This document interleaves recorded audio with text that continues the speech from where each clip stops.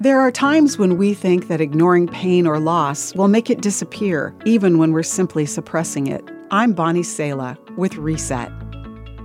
Evan was visiting his grandmother who suffered with dementia. She needed help feeding herself, but as he helped her, she began to choke. Despite his desperate efforts, Grandma slipped into the presence of Jesus moments later. Evan's never been able to talk about it since. Jesus said, "Blessed are those who mourn, for they will be comforted." He was really telling us that where there is no grief, there can be no comfort or healing. When tragedy strikes, there are 3 simple practices based on what Jesus said, which can help. 1, externalize your grief. Yes, talk about the pain and the loss. It's okay to shed tears. They're an emotional relief valve. Relive precious moments together. Don't inflict greater pain and guilt by playing the what if and if only mind game.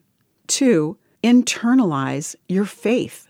This means that you keep on telling yourself what you know is true, that God does love you, that no grief or loss is strong enough to separate you from the love of God.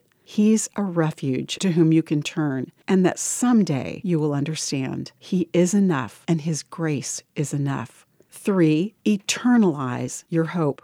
Are we someday going to be together again? Yes. Will God Himself wipe away our tears? Yes. The focus of the New Testament is really on an eternal tomorrow, and as you hold on to those precious truths, you eternalize the hope within you and find comfort. Evan, I'm praying that you find that comfort soon.